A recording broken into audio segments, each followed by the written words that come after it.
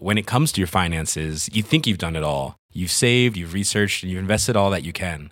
Now it's time to take those investments to the next level by using the brand behind every great investor, Yahoo Finance. As America's #1 finance destination, Yahoo Finance has everything you need, whether you're a seasoned trader or just dipping your toes into the market. Join the millions of investors who trust Yahoo Finance to guide them on their financial journey. For comprehensive financial news and analysis, visit yahoofinance.com, the #1 financial destination, yahoofinance.com. Ryan Reynolds here from Mint Mobile. With the price of just about everything going up during inflation, we thought we'd bring our prices down. So to help us, we brought in a reverse auctioneer, which is apparently a thing.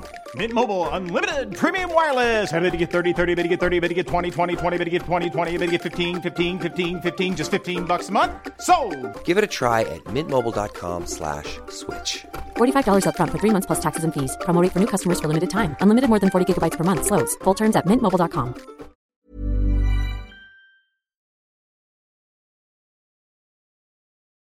Everybody, let's take a deep inhale and exhale.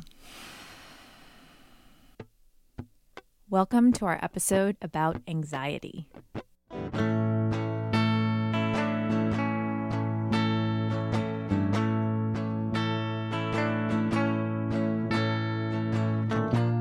Anita? Yes. Do you think of yourself as an anxious person? Yeah, definitely. Tell me more about that. Yeah, I mean, I think I've always been very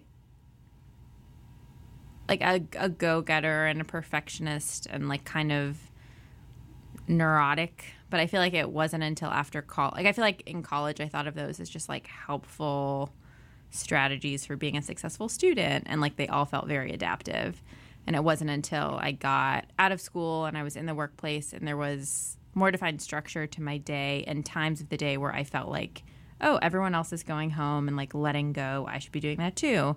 And I would go home and I'd be in my apartment with my roommate, who was a good friend, Hannah, at the time, and I would still feel like my brain was like spinning in a million directions and like I couldn't let go of the sense that there was always something more I should be doing, that like a better way for me to be doing the things that I already done that day. So it's both a combination of like constant rumination and constantly trying to make things better. The thought patterns are very similar, if not sort of more debilitating now, because there's an added sense of responsibility when you're no longer just responsible for like yourself and your schoolwork. And I think my anxiety has been a huge reason why I've always said like, oh, I'm not going to go back to grad school, because I attribute like school as being like the place that's super triggering. But I think as I've like gone and tried multiple jobs and different things in my professional life, I've realized the anxiety just comes right along with me. Just wants to hang out. How about you? I guess I am an anxious person these days. I feel like the way I think about my relationship with anxiety is that I wasn't an anxious adolescent. I wasn't an anxious high schooler. And I really kind of cruised through college relatively non-anxiously. But it was after college when maybe there wasn't a direct sort of thing for me to know how to live my life or what to do with my life that I started getting that. And I always did have a sense of general anxiety about things I couldn't control. My mother used to send me emails and newspaper clippings of all these tragedies that happened to young women. And so I always had sort of a disproportionate fear of being murdered or kidnapped or burglarized or raped or killed or paralyzed in a car accident. Truly, it was something I thought about like pretty often.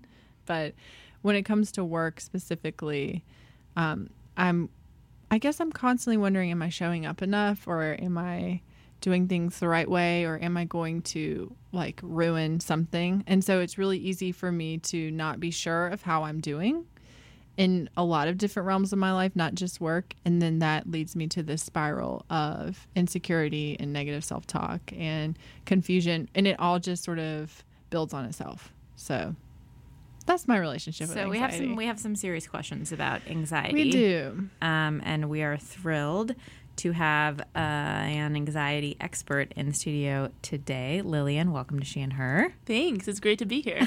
And Lillian is not just an anxiety expert. I mean, I don't know, maybe you have a lot of anxiety, but we don't mean it in that way. We mean an actual scholar of anxiety. So we are most certainly excited to have you here. That's so generous. Thank you. So what is anxiety? How would you define it? That is a great question. So when I think of anxiety, I think of it being a totally natural, safe, evolutionarily adaptive response to the perception of threat. And the reason I say perception is because oftentimes there may not be real or actual threat, right? This is something we've created in our minds. Maybe it's based on something we've been told. Maybe it's a fear of the unknown, but it's not always something we can pinpoint. And I think that's part of what can make it so troubling. So there's this big umbrella anxiety that we're talking about, and then you sort of say there's clinically significant anxiety. So what are the different types of anxiety to start us out? Yeah. So different diagnoses. I think one thing that's helpful to think about is this distinction between when it's kind of normative or something most people would experience versus when it's clinically significant. And when we think about something that's might merit a clinical diagnosis, we're talking about when there's impairment or dysfunction associated with anxiety. So when it's getting in the way of you doing the things you value, when you're not able to show up to work as you'd hoped, when it gets in the way of relationships or goals that you might have for yourself, that's when we would probably say it's more of a disorder than something that is helpful. And will you talk about how it manifests, the different ways that it impacts individuals? Yeah. So some main ways, I think it's helpful to think about the impact on a cognitive level, on a physical or physiological level, and also on a behavioral level. So if you think about cognitions, your thoughts, what's going through your head, it could be thoughts, I can't handle this. It could be thoughts of self-doubt. It could be thoughts related to catastrophizing or imagining the worst case scenario of something, what you fear might happen.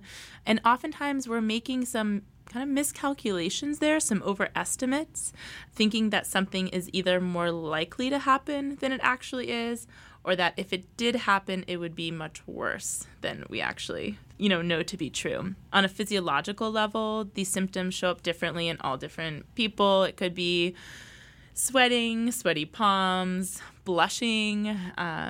It could be, your heart's racing, you're feeling short of breath. Things that, again, could be evolutionarily adaptive if you're trying to flee from a lion or tiger that's chasing you. Not so much when you're trying to go on a first date or, talk to friends, whatever it might be.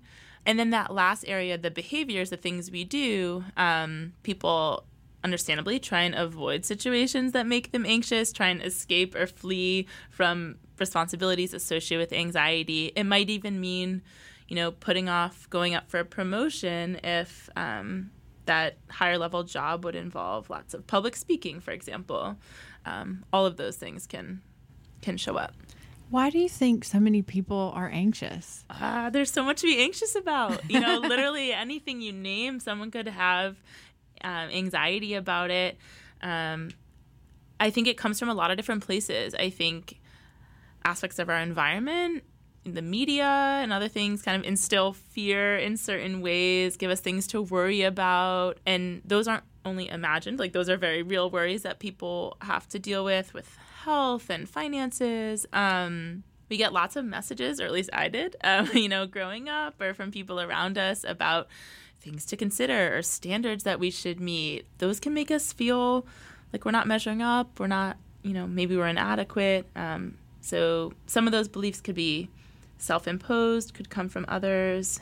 Again, I've mentioned the evolutionary components several times, but I think it's there for a reason. It's a system that, when working well, can stop us from crossing the street when a car is running a light. But it's like the modern world has just changed the way that system is used in our body. Exactly, and it's not helpful, at least not all the time. Right. Yeah. So that's the question I have then, is that if anxiety is helpful and adaptive sometimes and not others, how do you draw the distinction? Because I guess for me personally, I do feel like I have an inherent belief that like if I'm not thinking about something actively, I may forget about it and then it may not get done and XYZ. Yeah. Maybe you're imagining the worst case of what's going to happen. Right. Worst case scenario, or like I'll look stupid in front of everyone because I'll have forgotten something. So there's like this inherent belief I feel behind a lot of my ruminations that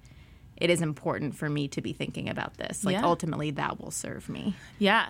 And so it can totally be motivating. And actually what you may be referring to is this notion of positive beliefs about worry, where some folks to varying degrees hold stronger beliefs about how helpful anxiety could be. So maybe you're thinking, if I've worried about it, it means I'm prepared. And that can serve you really well. That also can kind of perpetuate itself in a cycle where then you do maybe over-prepare before certain things, the thing goes well, and then when it does go well, you attribute that to, well, it's because I was worried before, right? And so it totally reinforces all the effort and energy that you put into that thing. There's no chance for you to learn, maybe I would have been okay if I hadn't prepared as much, right? Really, there's no chance to disconfirm any of those feared beliefs from coming true. Sure. Yeah. Well, let's pivot. Let's do it. What can we do about this? How is anxiety treated? Give us the shortest distance to no longer being anxious. Please. So I wish I could wave a magic wand and make it all different. Folks will come in and say, I just don't want to be anxious anymore. And I think the news that they may not want to hear is that I really don't think that's possible. I think something we can all work on instead of trying to get rid of anxiety or control anxiety or guarantee that we'll never feel anxious is working on tolerating or accepting anxiety, practicing living with anxiety, allowing anxiety to show up, and still moving in the direction of things that we want to do. That being said, there are lots of empirically based, evidence-based treatments that do exist for anxiety. First steps would be kind of addressing those unhelpful thoughts that swirl around with anxiety, as well as the behaviors that get in the way of us learning, like, hey, it's probably going to be all right. You're probably going to survive. I think lots of broader skills that can help to center yourself, meditation, or distress tolerance skills that you can kind of learn in the moment. Maybe it's some temporary distraction or trying to channel a different emotion than the emotion of anxiety or guilt that you're feeling can be really powerful. That being said, they are things that take a lot of practice and don't come easily. So I would hope that folks aren't discouraged if you don't feel immediate relief. These are things that require a lot of consistent effort.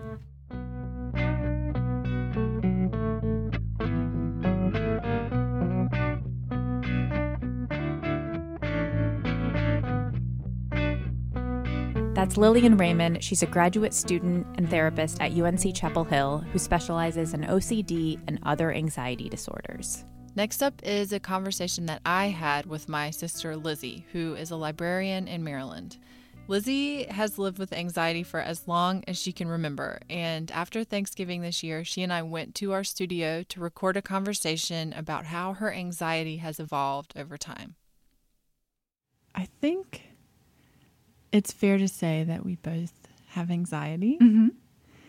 You think that's fair to say? I think that, well, what I would say is that I am, and I don't think I ever will be comfortable saying I think you have anxiety to anyone, because I think that kind of self-assessment is very personal. I think that both of us have definitely suffered anxiety at points in our life, if not continually throughout. I think that my system is just generally set at a higher natural level in a lot of ways, and that means that there is just a sense of being anxious and finding reasons to be anxious in a lot of different scenarios. And has that been something that you felt your whole life? Totally. Ever since I was a little kid. I definitely was a kid who was worried about fitting in, probably at a more intensive level than my peers.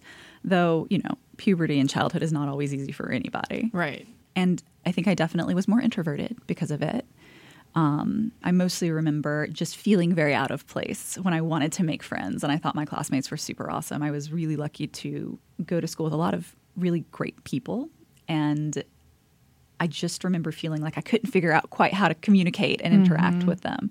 And how did that evolve through school? Sometime between 7th and the 8th grade, I got really tired of feeling isolated and like I wasn't doing something right. And I kind of got mad about it. I got mad about feeling the way that I did. And I remember I made the decision, I'm going to go and interact with people. And if I screw up, then that's fine. If they don't like me, that's also fine. And if they have a problem with me, then, well, that's their problem. And that really helped me push out of my own shell. Being comfortable with making that type of mistakes and understanding that it's not necessarily, or not even understanding, deciding that it wasn't the end of the world, regardless of how it, maybe was conveyed, was a big turning point from a social perspective. I just decided I was okay with making mistakes. And if I screwed up, I screwed up, and I would have to be okay with that. And that was very transformative because I think it gave me a power over my own nerves that I didn't have previously. And I think because I didn't have the words for what I was experiencing, I didn't talk about it to anybody because that would have been saying, well, I'm not a good kid because I feel this way, or, I am not where I should be, I guess, on the development chart, which is such an inane thing to be concerned about when you're a kid. But that's, I think, what anxiety does to you, is it makes you feel illogical. And when did you find the words to say, oh, this is what this is. This is what this is? Probably just in the past couple of years, to be honest. Over time, because I'm really far beyond 7th and 8th grade at this point in my life, I have had dips in and out of being more anxious and less anxious. And as you know, I transitioned jobs very recently, and it was a very tense time just from the perspective that there were a lot of things happening at once. I was moving several states. I was transitioning to a living situation in an area I'd never been before. The job that I took was sort of a brand new environment in a lot of ways. So I carried the anxiety of that experience out into life in a way that I didn't perceive it as being appropriate. Like, I didn't need to worry about going downtown to chat with people and work with people, but I would have a heightened level of, I guess, systemic arousal. Like, I was really on alert. I was nervous. I was sort of paying attention to my surroundings. I was not enjoying the situation that I was in a way that I really can when I'm not feeling more anxious. And I went and did talk to somebody, because I'm very comfortable doing that at this point, and said, this is what I'm feeling, what's going on? And she said, well, you've got anxiety. That's what's happening. I think that you're anxious, and let's talk about how to cope with it. I mean, was that an aha moment for you? It was an aha moment in that having a description for something that I've experienced all of my life, instead of like, I'm having a hard time transitioning into this job, or I'm finding moving into this new area to be challenging. Can we talk a little bit about how I can put myself out there, versus, oh, this is a description of something that I felt on and off my whole life. Wow, this has impacted me more than I thought it has. Wow. Yeah, it was transformational. Pardon me. It was transformational in kind of an informative way. And it was also a little off-putting, because to know that you have lived with this sensation for so long but haven't known what it is very challenging, or it can be. Can you describe what it feels like physically? Because I remember the first time I saw a therapist, I'd had a panic attack. And I went into this therapist. I said, I had a panic attack. I've never had one in my life. I'm here because I figure that means I need to talk to somebody. And she asked me to identify where it manifested in my body. And I was like, well, my throat tightened and my hands started sweating and my chest got really tight. What does it feel like for you? It's funny. I don't know if that's genetic or if it's just because we react in a similar way. A lot of it sits in my chest. In fact, I was in for what I thought was a severe asthma attack last year to my doctor. My blood pressure was off the charts. They actually sent me in to see if I had a pulmonary embolism because my blood pressure was so high and I couldn't catch my breath.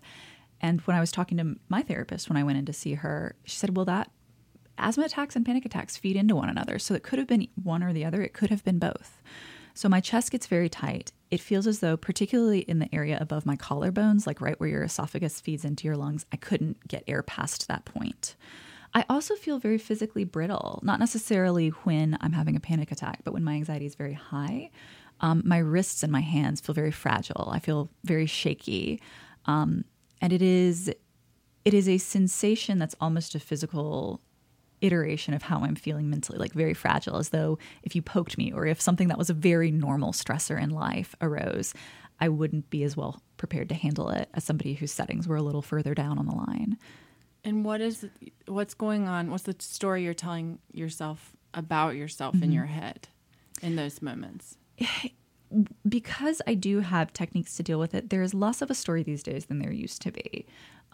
When it's very high, it comes back, which is there's something wrong with you. You're not interacting with the world correctly. You know, you're going to do something to screw up that's going to make the people you care about not want to spend time with you or be around you. You know, just there's something wrong. You're not enough. Which is a very ugly lie to have your brain telling you. It's a horrible lie. All the time. And I can recognize that. And this is what I've said to the therapist I'm working with, which is what frustrates me is even though I recognize it's a lie, my emotions don't. And that's where there's a really big problem is I can recognize what's going on. I mean, part of dealing with any type of iterated settings in your brain, I think, is recognizing what reality is. But if you can recognize reality, but you can't get your emotions to the point that your logical thinking brain is, that's hard. That's really hard. It's not fair to you. But even if you tell yourself you're not being fair to yourself, it doesn't mean you can get where you're supposed to be. So that is, I think there's a real fragility of sensation there. And I've heard a friend of mine who has dealt during their life with depression, kind of describing depression as there's always these dragons whispering to you in your ears, these mythical creatures no one can see, telling you that the world is not what it is. And someone responded to them and said, well, anxiety for me is like dragons who you're always tiptoeing around in your own brain. What is going to make me feel this way again?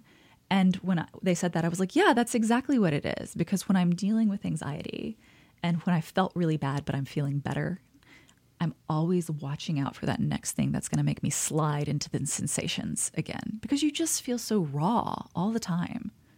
Totally. Yeah.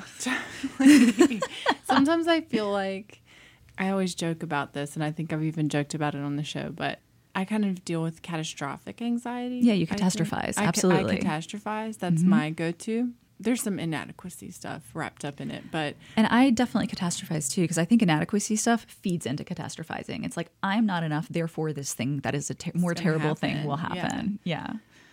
And I always joke that is rooted in how much of our mom was a worrier, I think.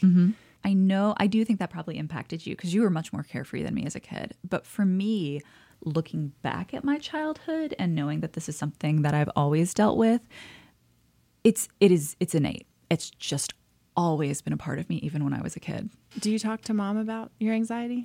I do now. I think mom and dad feel really bad that they didn't realize that this was a problem for me. I think they feel very guilty. Both of them have apologized several times. And I didn't know how to verbalize it, and I don't think they would have known how to recognize that it wasn't just that they had an introverted kid. So I will express, like, this is a high anxiety day for me. I'm going to be acting or feeling this way. But I don't discuss kind of my history with it as much because that is not something I'm interested in, is for them to feel terrible about it because I had no way to express where I was feeling. And I completely thought it was in my head when I was a kid. So I was actively trying to hide how I felt a lot of the time, which is awful to hear about just thinking about it. Like I would never want to hear one of my students had felt that way when they were younger.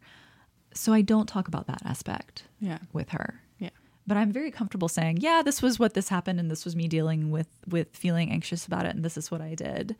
And I think that has, I know that when it comes to some of the behaviors that follow anxiety, again, looking backwards, mom definitely tried to help. She would say, well, I put my worries in a box in my head and I just put them down. Oh my God, you told me the same thing. Anxiety doesn't let you do that. Anxiety is looking for the cracks in that box. Or if you put the box down, if you can actually put an issue down, it's going to find something else to make you worried about. Like it's like whack-a-mole.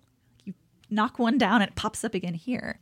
You can't just wrap it up in a box in the head. And that's one of the reasons I think it is so important to talk about this type of like, this is what I'm experiencing. This is how I'm dealing with it. This is what works. This is what didn't work. It didn't work for me. Doesn't mean it's not going to work for you. Oh, that worked for you? Well, that didn't work for me. Because just like every other thing, everybody's different and everybody reacts to, the dealing with it techniques and probably dealing with it pharmaceuticals differently. So your path is your path. It's going to be different from my path. That doesn't mean that where you are now is where you always have to be. And I think that's one of the frustrating things too for a lot of people is, unlike, an illness that you recover from, things might come back. There are going to be years that go by, and there have been, that I haven't felt that way. But there's always a moment when it comes back. Wow, Lizzie, are you proud of yourself? I don't know that I would say I'm proud of myself. I'd say I'm grateful, I guess. Like, I'm proud that I am willing to go and ask for help, but that's not been much of a challenge for me. I'm pretty good at saying, like, yo, I need some assistance here. Well, I'm proud of you. Oh, thank you very much. I mean, that you had the self-concept and individual wherewithal at the age you did to say, I'm not going to let this beat me, and then worked through it from that point forward is amazing to me. Well, thank you. I think it's a process for everybody. Mm-hmm. I mean, I think I do want to say one thing Yeah. that my therapist did tell me for people who are listening for the first time. We were talking about different ways to deal with anxiety. And one of my questions was, I know this is sometimes medicated. What is that? What does that look like? When should a person make that call? And one of the things she said was, when it starts interfering with your life, when you can't do the things you want to do, when you want to go to that party but you can't make yourself leave, or when you go to that party but you're just miserable the whole time, even though you really want to be there, maybe that's time to talk to somebody about medicine. When you are not experiencing anxiety, what does that feel like? It feels very joyous, and I am much more mindful. I feel as though I am very competent shifting from task to task. I'm not worrying about a task I've finished as I move in my workplace to the next thing. I'm not carrying things home with me when I want to go home and relax. If I'm at a social event, my brain is with my friends and the people around me, as opposed to, well, what went wrong today that I should be doing better tomorrow? What do I need to worry about to prepare before I go in for this whatever in the next couple of days? I'm much more in the moment. And what I will say is, I think that having anxiety and having dealt with that does make me appreciate much more those moments. I think that I really sharply feel joy, and I really intensely feel friendship, and I'm grateful for the things around me in a way that I might not have been if I didn't deal with moments in my life where I couldn't appreciate them.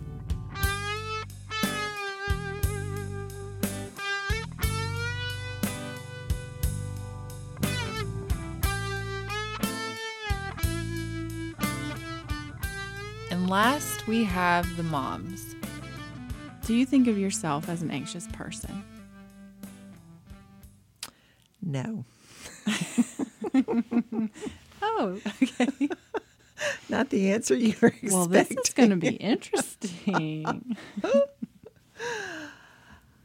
I think that I am a person that has anxieties at times, but I don't think of myself as an anxious person, because I think of an anxious person as being someone who is anxious all the time. And I'm not. There are certainly times when I can start down a loop of being concerned about something, but it's like my asteroid fear. Yes, you know this is a about. great example. This is a great example. Let's talk about this one. Okay. All right. Well, that and the supervolcano. Hey, it's Danny Pellegrino from Everything Iconic.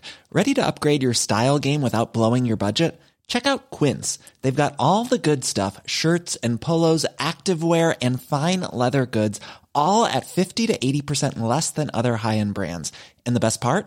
They're all about safe, ethical, and responsible manufacturing. Get that luxury vibe without the luxury price tag. Hit up quince.com/upgrade for free shipping and 365-day returns on your next order. That's quince.com/upgrade. Hiring for your small business? If you're not looking for professionals on LinkedIn, you're looking in the wrong place. That's like looking for your car keys in a fish tank. LinkedIn helps you hire professionals you can't find anywhere else, even those who aren't actively searching for a new job but might be open to the perfect role. In a given month, over 70% of LinkedIn users don't even visit other leading job sites. So start looking in the right place. With LinkedIn, you can hire professionals like a professional. Post your free job on linkedin.com/achieve today. No, those are very grounded in the natural world. Yes, fascinating. We'll have to unpack that later.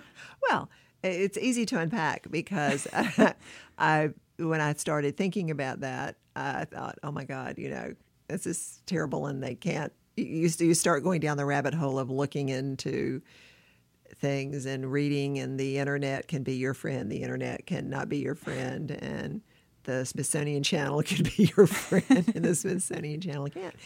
But it's that I can spend time thinking about those things and worrying about those things. About an asteroid hitting planet Earth. Yes, or absolutely. The supervolcano in the erupting, northwestern and then territories. Yes, absolutely. Erupting. Yeah. Yes, those kinds of things. Mm-hmm.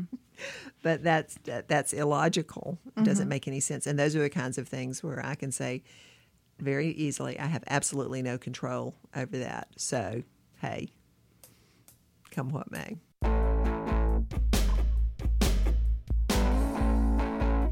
I do not think of myself as an anxious person.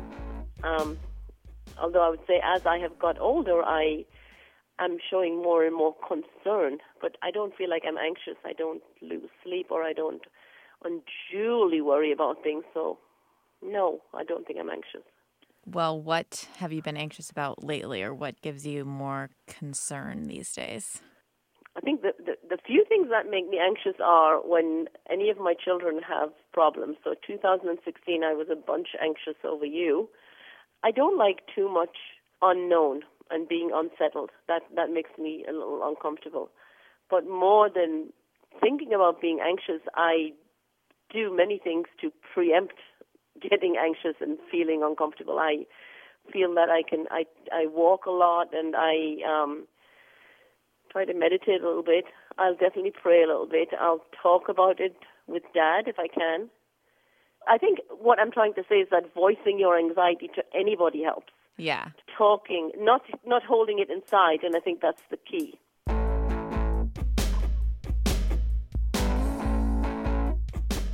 Thank you so much for listening. You can find us at sheandherradio.com, at sheandher on Facebook, Twitter, and Instagram.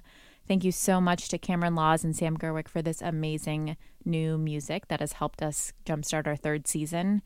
We're going to be taking a short winter break, but we will be back in January with new episodes, so stay tuned. Before we go, we're going to leave y'all with a little bit of homework. She and Her is an independent project and podcast that Anita and I work on in our own free time, and that means we have no budget for marketing, so we really depend on word of mouth. So what we're asking you to do is share this show with 5 friends who you think will enjoy it. It'll make a big difference for us, and we will be very grateful.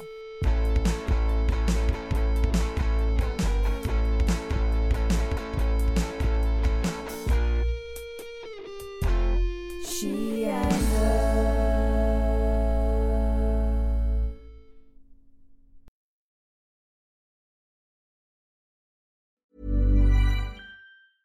The biggest names in tennis are coming to Paris for the most anticipated Roland Garros in years. Tennis Channel Plus is your place to watch. Stream every court from your phone or smart TV live in HD. Experience 3 weeks of unparalleled tournament access as the world's top players in tennis face off against each other. Will the veteran champions continue their dominance, or will a fresh face emerge to challenge their legacy on the clay courts? Daily live coverage of this epic showdown begins Monday, May 20th. Don't miss a matchup. Stream it now with Tennis Channel Plus to be there when it happens. Even on a budget, quality is non-negotiable. That's why Quince is the place to score high-end essentials at 50 to 80% less than similar brands. Get your hands on buttery soft cashmere sweaters from just $60, Italian leather jackets, and so much more. And the best part about Quince, they exclusively partner with factories committed to safe, ethical, and responsible manufacturing. Elevate your style without the elevated price tag with Quince. Go to quince.com/upgrade for free shipping and 365-day returns.